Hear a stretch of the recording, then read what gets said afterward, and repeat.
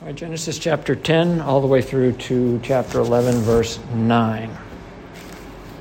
Now these are the generations of the sons of Noah, Shem, Ham, and Japheth. And unto them were sons born after the flood. The sons of Japheth, Gomer, and Magog, and Madai, and Javan, and Tubal, and Meshech, and Tiras. And the sons of Gomer, Ashkenaz, and Riphath, and Togomar. And the sons of Javan, Elisha, and Tarshish, Kittim, and Dodanim. By these were the isles of the Gentiles divided in their lands, every one after his tongue, after their families in their nations. And the sons of Ham, Cush, and Mizraim, and Phut, and Canaan. And the sons of Cush, Seba, and Havilah, and Sabta, and Raamah. And Sabtekah, and the sons of Ramah, Sheba, and Dedan. And Cush begat Nimrod.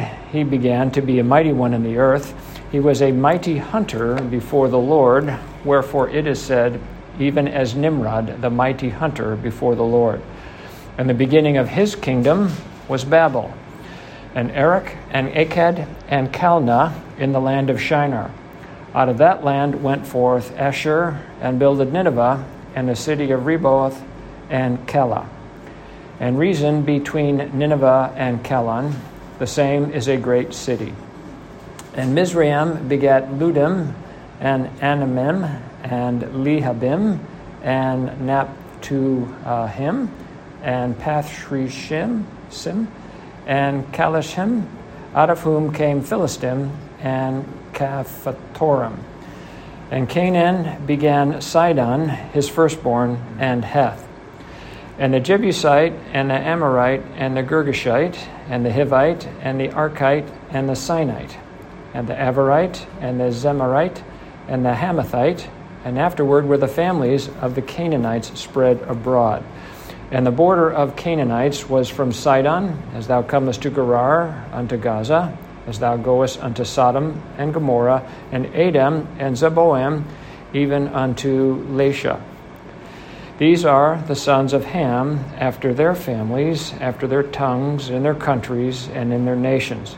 Unto Shem also, the father of all the children of Eber, the brother of Japheth, the elder, even to him were children born. And the children of Shem, Elam, and Ashur, and Arphaxad, and Lud, and Aram. And the children of Aram, Uz, and Hul, and Gether, and Mash. And Arphaxad begat Selah, and Selah begat Eber. And unto Eber were born two sons. The name of one was Peleg, for in his days was the earth divided, and his brother's name was Joktan. And Joktan begat Almodad, and Shephleth, and Hazarmaveth, and Jerah, and Hadoram, and Uzel, and Diklah, and Obal, and Abimelech, and Sheba, and Ophir, and Havilel, and Jobab. All these were the sons of Joktan. And their dwelling was from Mesha, as thou goest unto Sephar, a mount of the east. These are the sons of Shem, after their families, after their tongues, in their lands, after their nations. These are the families of the sons of Noah, after their generations, in their nations, and by these were the nations divided in the earth after the flood. Chapter 11. And the whole earth was of one language and of one speech. And it came to pass, as they journeyed from the east, that they found a plain in the land of Shinar, and they dwelt there. And they said one to another, Go to, let us make brick, and burn them thoroughly. And they had brick for stone, and slime had they for mortar. And they said, Go to, let us build us a city, and a tower whose top may reach unto heaven, and let us make us a name, lest we be scattered abroad upon the face of the whole earth. And the Lord came down to see the city and the tower which the children of men builded. And the Lord said, Behold, the people is one, and they have all one language. And this they begin to do.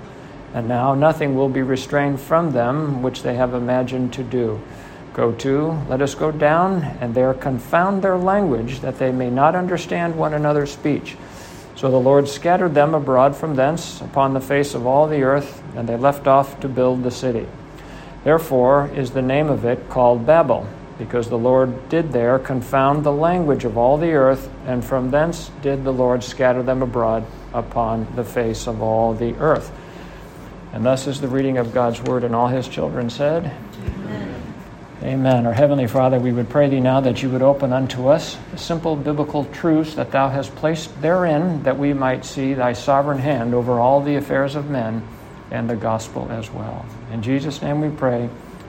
Amen. Last week, I know what I covered might have been difficult to understand. I know it raised some questions. And what I wanted to share with you is that God has placed in the book of Genesis and other places, he's placed world history. And God has orchestrated all events. Indeed, the heavens declare his glory, and the earth, the firmament, his handiwork, so that everything glorifies the Lord in that which he does. What we call history, the Lord placed before us here his story. What we have in here is the story, is his story, is God's story, that he would teach us the gospel and that he would teach us what things we need to know about his story or about him. We know that in the book of Galatians, it makes reference to Hagar and Sarah, referring to them as allegories, as two covenants. So you have two women's lives that were very meaningful to them and very real to them, and all the things that they experienced in this world. But the things that God has recorded in the Scripture for us were for the benefit of teaching us the gospel. He says, again, their lives were two allegories, that we would understand this thing. And so all of creation sets forth the glory of God, and including the geography that God has placed in particular in the region of the Middle East, that we would understand certain things about the gospel. And that will come up throughout what I'm going to share with you this morning. It is not a coincidence that Sodom and Gomorrah was placed in the lowest place on planet Earth. It's not a coincidence that God has orchestrated the cities. You see here how he has moved populations around the globe. We read in Psalm 37 about the Lord directing the steps of people. Not only does he just direct our steps, but he directs the steps of the Gentiles. And we read about the blessing from Noah and the curse from Noah that he gave to his three sons, and they go out into the world directly according to what we read in Genesis chapter 9.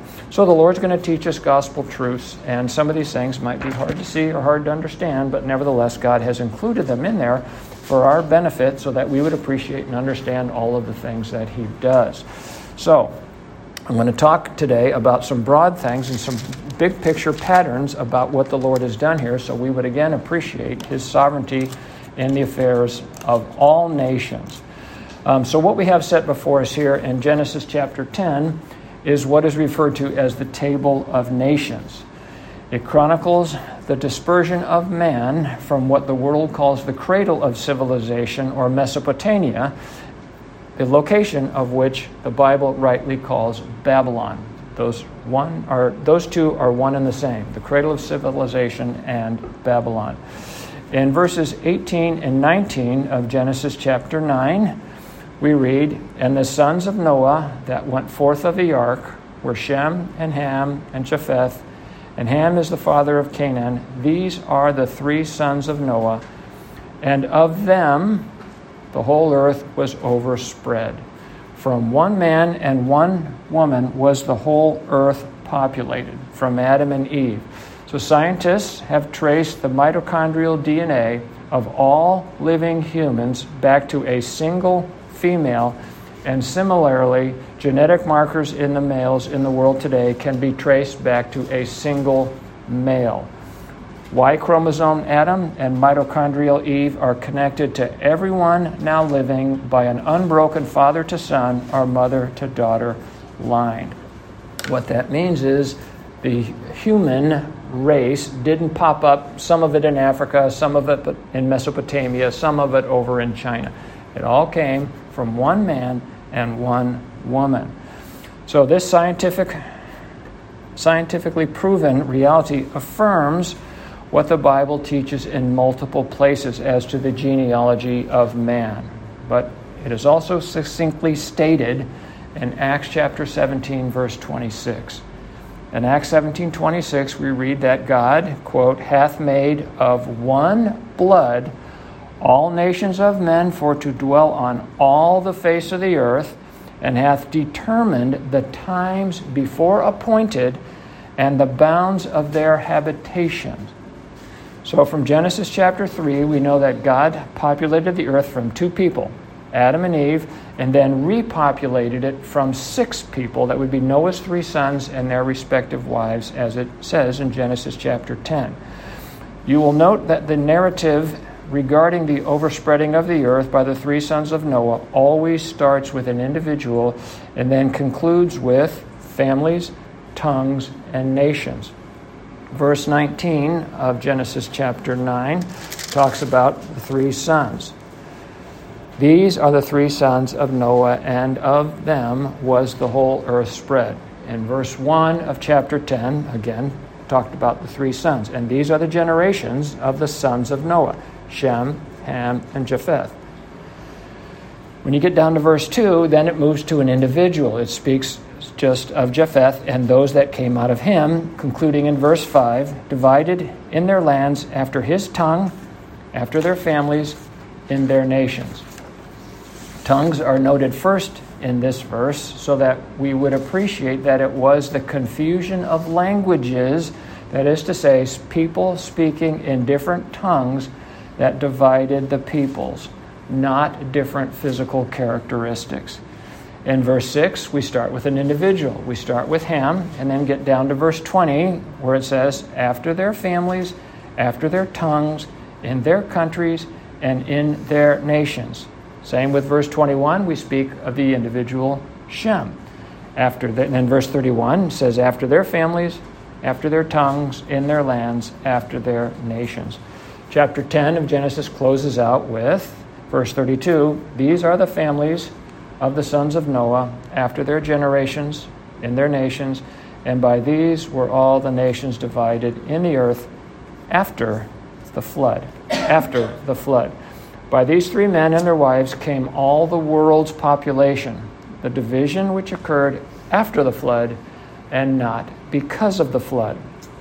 So we should appreciate ever that the places where these various population groups went and where they settled was divinely guided by the Lord.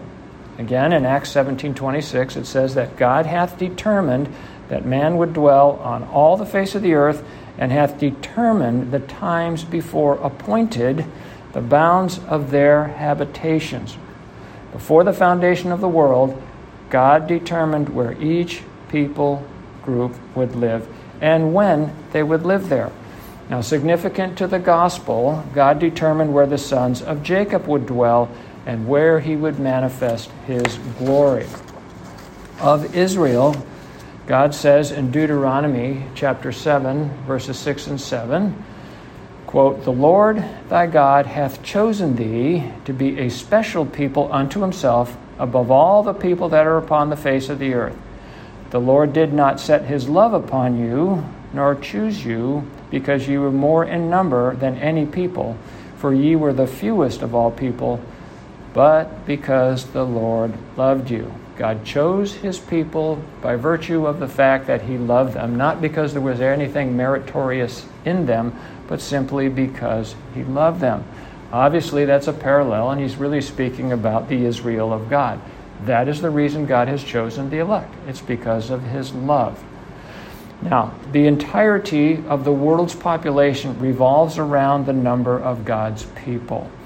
In Deuteronomy chapter 32, verse 8, we read, Deuteronomy 32:8, when the Most High divided to their nations their inheritance, when he separated the sons of Adam, he set the bounds of the people according to the number of the children of Israel. Everything in the world revolves around the children of Israel. And by that I want you to appreciate he's speaking about the Israel of God, spiritual Israel.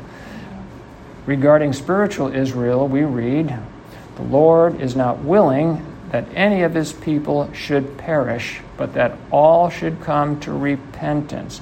So we know that when the last of the elect does so, when the last of the elect comes to repentance, God will come as a thief in the night, in the which the heavens shall pass away with a great noise, ushering in the new heaven and the new earth. You can read about that in 2 Peter chapter 3. So I want us to appreciate from all this that the overspreading of the globe and the time it takes to do so to the Lord's satisfaction is all directed by God. People didn't just roam about the earth where they saw fit, but God was behind their migration and was directing their steps to places when and where He wanted them to go. And they will continue to overspread the earth until such time as the last of God's elect comes into the fold, comes into the ark of Christ, at which time He will destroy this earth, just as He destroyed it in the flood. So, when we study world history, we study what happened when and where, and we ascribe secular reasons to those events. But we are not told about the divine hand of God behind it unless you read your Bible and can see the work of God in it. He clearly tells us that He is the one directing the steps of men and all nations. The division of peoples we read in the Scripture here is clearly stated in verse 5 and verse 20 and verse 31 and verse 32 of Genesis chapter 10. It was the result of people speaking different languages.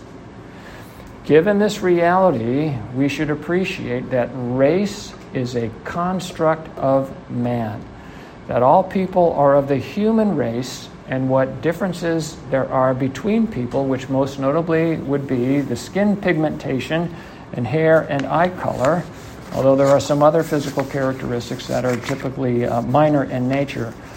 All of these differences are the result of intermarriage within certain population groups and what environmental conditions they were subject to over a long period of time. Race is a construct of man. White-skinned people have produced black-skinned children, and black-skinned children have produced white-skinned people. And I have pictures to show you after church. I could show you that very same thing, where a couple gave birth to twins. One is black, one is white. One couple did it twice. It is the depraved nature of man that lifts up their own physical characteristics as those most desirable and superior to their fellow man, and that would entertain and embrace this false idea that there are different races among men, all of which are inferior to what they construe to be their own. In other words, it fits right into people's idea that they're better than everybody else, and they will simply ascribe their skin color or what characteristics they may have as justification for that belief that they are superior to their fellow man. They will construe that that individual is a different race, and that gives them reason for oppression. So, thinking more of themselves than they ought to think, which Romans chapter 12, verse 3 says we should never do, they harbor a sense of entitlement or victimization, which rationalizes the confiscation of other people's liberties and goods, endeavoring to subjugate them to their will, and indeed enslave them. As we've seen in this country over the past many years, this results in a lot of interhuman conflict and violence, all of which is rooted in man's pride. Illustrative of man's depravity, which reared its ugly head when Cain killed Abel, and when Noah's youngest son Ham looked upon the nakedness of his father while he was in the tent. In our narrative, we see peoples move from the mountains of Ararat, which is the high ground upon which there was an altar to God, to the lower ground, to the plain in the land of Shinar, where they would build a monument to themselves. We see them moving from the east to the west, in other words, from light to dark, all of which is consistent with man moving further from God, because men love darkness rather than light. And in that place in the land of Shinar, they do what is so very common to man. They consult with one another and not God. For they say one to another, "Go to, let us make brick." They do not consult God, and if you read through your Bible, everywhere Israel or any of their kings engages in an activity without consulting God, it ends in a disaster. So you should expect that from your own life. If you do not seek first the will of God, you're going to run into trouble, because he has told you that if you would ask him for wisdom, he will give it to you liberally. He invites us to come to him continuously and seek his will in our life. If you don't do it, you're not going to prove God to be a liar. It's not going to go well for you. This is particularly true in the life of a Christian. We are to consult with God before we do things. So here we have in our narrative, they fail to consult God and do that which is right in their own eyes. But they have a good reason to do it, do they not? Quote, lest we be scattered abroad upon the whole face of the earth. So we have here in Genesis chapter 11 what we might think of as the first ecumenical movement. I mean, it sounds like a good thing, doesn't it? Do not a lot of churches embrace this idea that we should all come together in one big church and perhaps compromise what truths we hold dear? The answer is no, we should not do that. And this is not going to work well for them either. So here we have our first ecumenical movement with the idea that they would bring everyone together under a common rule, a one world government, if you will.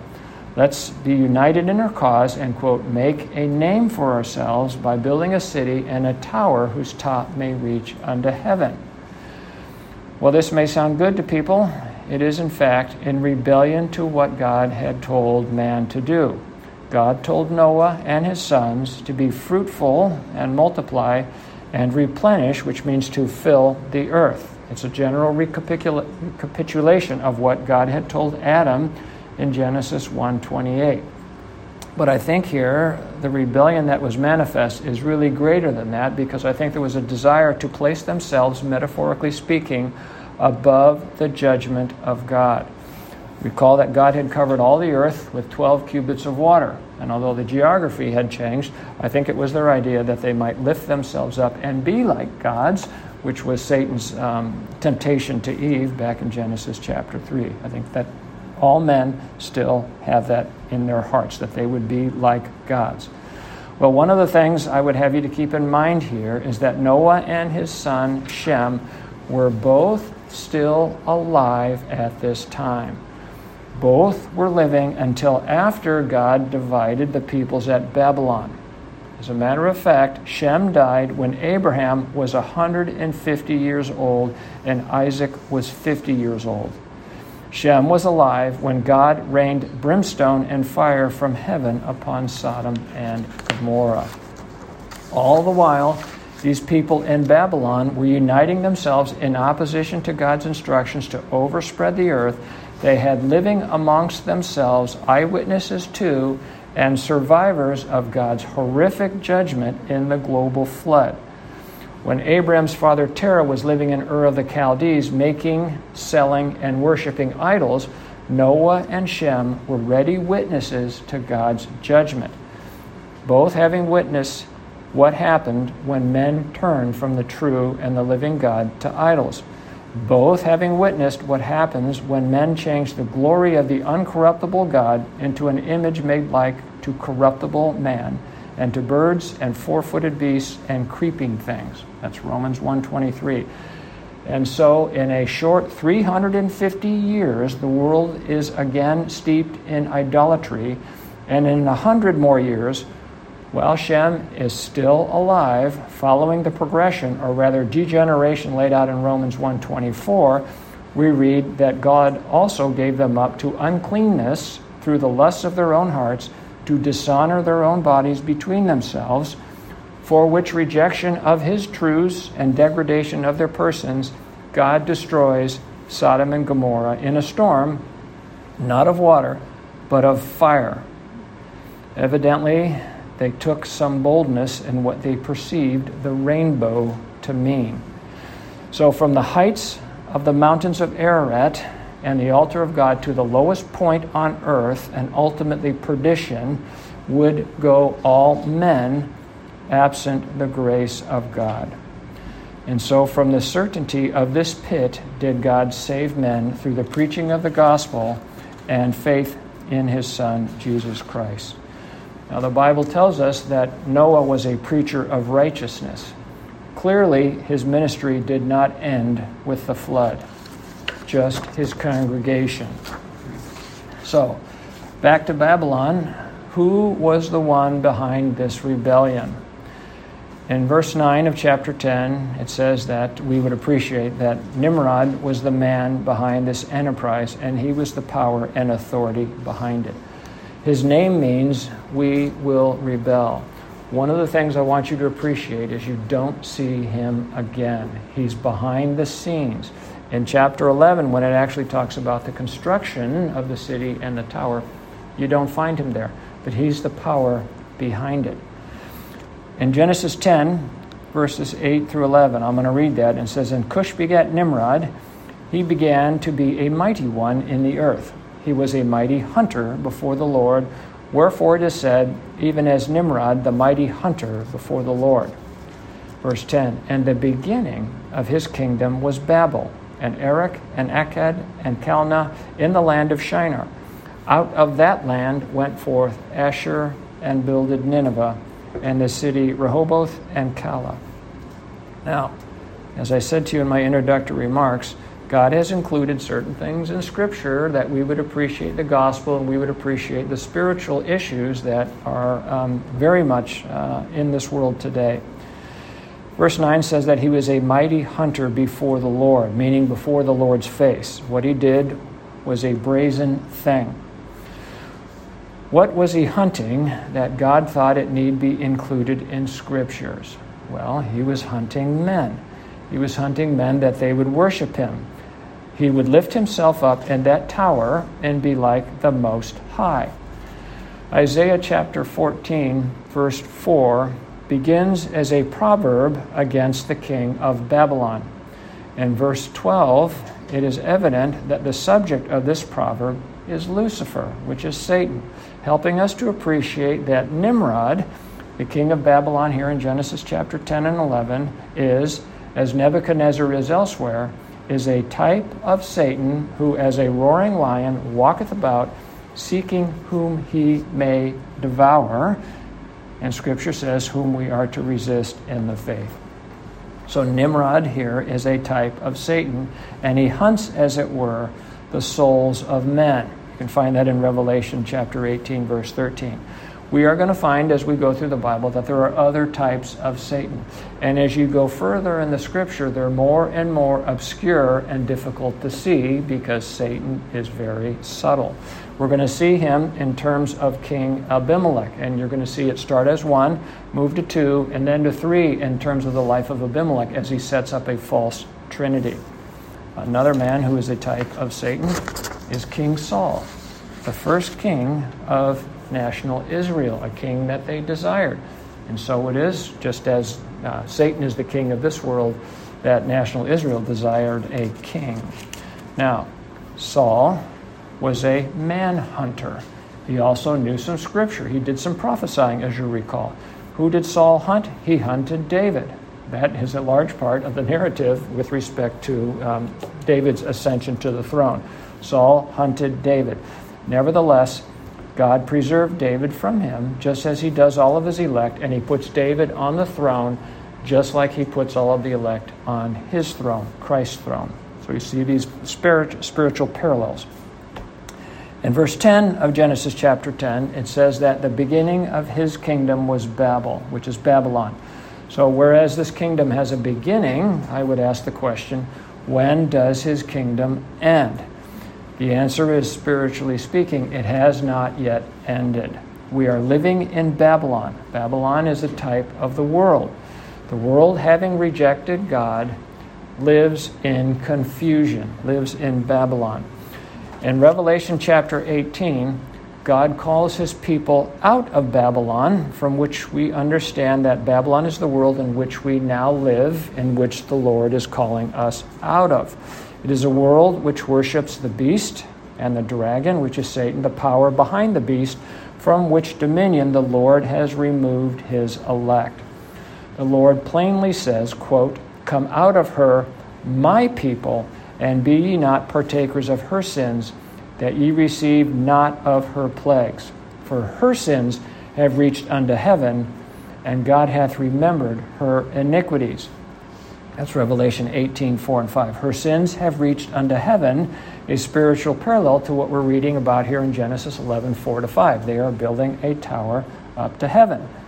Now, using anthropomorphic language, the Lord, before whom all things are naked and open, goes down to see the city and tower, whose top may reach unto heaven, which men builded. Confirming for our benefit that it is true that they are in fact doing that, God then confounds the language of man, giving new tongues to the various families, so that unable to communicate, the people, quote, left off building the city. They left off building the city. Well, I would ask, what about that tower? It doesn't say they left off building the tower, and Lord willing, we'll talk about that next week. So, the world was then divided by language, not by some geographic or political upheaval, not by famine, not by war nor pestilence, but by language. God confused the language, which caused men to, quote, overspread the earth, to go forth, be fruitful and multiply, to have dominion over the earth, enforced or compelled obedience to his commandment, because they couldn't communicate with each other anymore. So from man's perspective, it seems very natural, very logical that they would split up and be with those people with whom they could communicate. But we understand from his story that God directed it and was the precipitation of it. On the flip side of this, it also means that Noah and Shem would only be able to witness to people that spoke their language. God doesn't reverse this process until the outpouring of the Holy Spirit, which we see in the book of Acts chapter 2. Then was the gospel to go forth into all the nations, and not before. It should be noted from what we read here in the Scriptures, and this is consistent with the archaeological evidence that's set before the secular world. It should be noted that all the world's people literally migrated from Babylon. The place the world calls the cradle of civilization, in their unknown irony, God truthfully calls the mother of harlots and abominations of the earth. That's Revelation 17:5. Now, I wanted to make note here that that we should appreciate a certain spiritual parallel, and that is this. When God calls the elect out of Babylon, he calls us out of Satan's kingdom of darkness or confusion into the kingdom of light. When he does that, he gives us a new tongue, as noted in Mark chapter 16, verse 17. There we read, the Lord is speaking, and he says, "And these signs shall follow them that believe. In my name they shall cast out devils," meaning through the preaching of the Gospels, devils are cast out. And then he says, "They shall speak with new tongues." Called out of Babylon, you're going to speak with a new tongue. Christians speak in a spiritual language on spiritual matters that only other Christians can understand. There is a language or tongue that is unique to the family of God that requires the Holy Ghost to interpret. Unless the Holy Ghost attends to the preaching of his word and the sharing of the gospel, no one can understand it. In another spiritual parallel respecting the history of the church, we note it as the earth was overspread, men start out in unity, and then things fall apart fairly quickly. One of the interesting things to note in these genealogies is that initially the most grievous hostility to the Israelites, or the sons of Shem, come first from the other sons of Shem. The Assyrians, the Chaldeans or Babylonians, the Persians, and the Syrians are all sons of Shem. Then comes the persecution from the Gentiles, which in the case of biblical history would be the Greeks and the Romans. Parallel to this, we see in the book of Acts that the church starts unified and then suffers divisions. Initially, it suffers its greatest persecution from the Jewish brethren from whence it was initially formed, before it suffers the persecution of the Gentiles. Once the church is spread out and institutionalized, it first suffers persecution from those that call themselves Christians. We see this historically with the institutionalized persecution from the Roman Catholic Church in their office of inquisition.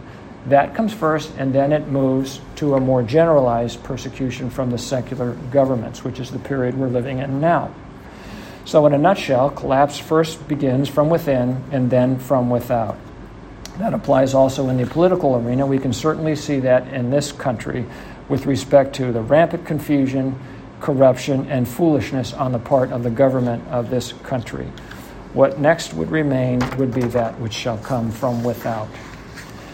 As Christians, the Lord has said to us that He will never leave us nor forsake us, and that it is He who builds His church, and the gates of Hades shall not prevail against it. Attacks from within His church and without His church are simply His means of purification. We read in 1 Peter 4:17, quote, that judgment must begin at the house of the Lord.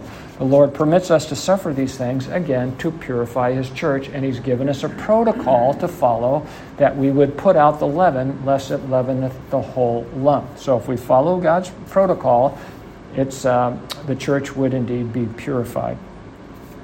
As we read in Genesis, we are to arm ourselves against the wiles of the devil. He puts these generic truths in front of us, these principled truths in front of us, so that we would appreciate and understand the wiles of the devil and then know how to conduct ourselves. We see the manifestation of his kingdom, Satan's kingdom, and its confusion, where even in this country, the highest court to be esteemed in this country has a sitting member that cannot tell you what a woman is. We see a confusion that is institutionalized in our system of public education and in HR departments all across this country. We see a censorship of truth and a promotion of all things that blaspheme God. In a word, we live in Babylon. We have a Babylonian government, which the Bible calls the beast. We have a Babylonian monetary system. We have a Babylonian educational system which indoctrinates our children in the Babylonian way of life. And soon we shall have a Babylonian healthcare system via the World Health Organization. And so in Genesis, God sets before us the beginning of Satan's earthly kingdom. Now I'm going to close with this benediction from 1 Peter chapter 5, verses 10 through 14. But then the God of all grace, who hath called us unto His eternal glory by Christ Jesus, after that ye have suffered a while, make you perfect, establish, strengthen, settle you. To Him be the glory and dominion forever and ever. Amen. By Sylvanus, a faithful brother unto you, as I suppose I have written briefly, exhorting and testifying that this is the true grace wherein of God wherein ye stand.